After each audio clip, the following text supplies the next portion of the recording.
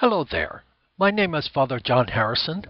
I'm Rector Superior of St. John Neumann Residence at Stella Maris in Timonium, Maryland. To the Apostle Thomas, whose feast we celebrate today, the cross was only what he had expected. When Jesus had proposed going to Bethany after the news of Lazarus' illness had come, Thomas' reaction had been, "Let us also go, that we may die with him." Thomas never lacked courage, but he was the natural pessimist. There can never be any doubt that he loved Jesus.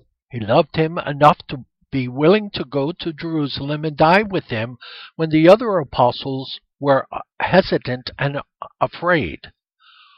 What he had expected had happened, and when it came, for all that he had expected it, he was heartbroken. So broken-hearted that he could not meet the eyes of men, but had to be alone with his grief. King George V used to say that one of his rules of life was, "If I have to suffer, let me be like a well-bred animal. Let me go and suffer alone."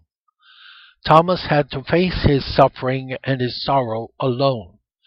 So it happened that when Jesus came back again, Thomas was not there, and the news that he had come back seemed to him far too good to be true, and he refused to believe it. Belligerent in his pessimism, he said that he would never believe that Jesus had risen from the dead until he had seen and handled the print of the nails in his hands and thrust his hand into the wound the spear had made in Jesus' side.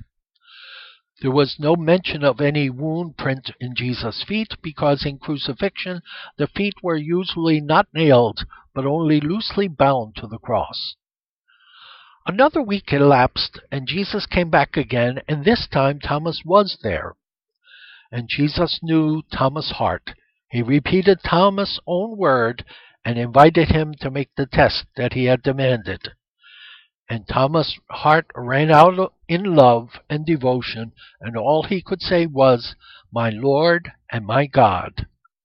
Jesus said to him, "Thomas, you needed the eyes of sight to make you believe, but the days will come when men will see with the eye of faith and believe." The character of Thomas stands out clear before us. He made one mistake. He withdrew from the Christian fellowship. He sought loneliness rather than togetherness. And because he was not there and his fellow Christians, he missed the first coming of Jesus. We miss a great deal when we separate ourselves from the Christian fellowship and try to be alone.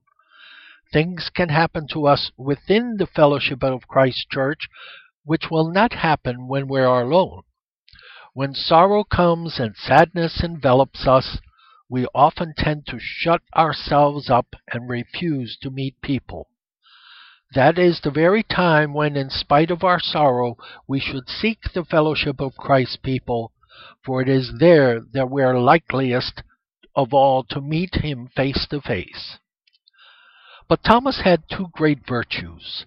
He absolutely refused to say that he understood what he did not understand, and that he believed what he did not believe. There is an uncompromising honesty about him. He would never still his doubts by pretending that they did not exist.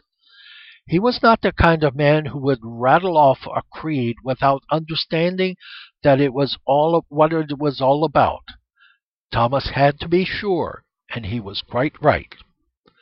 There is more ultimate faith in the man who insists on being sure in the man who glibly repeats things that he never thought out, and which he may really never believe.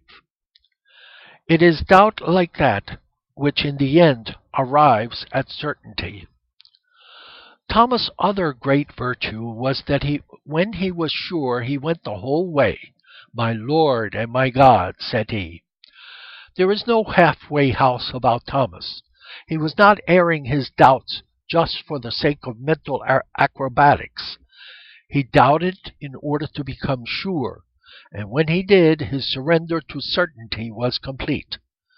And when a man fights his way through his doubts, to the conviction that Jesus Christ is Lord, he has attained to a certainty that the man who unthinkingly accepts things can never reach. This is our thought for today's feast, St. Thomas the Apostle. May God bless you and have a great day.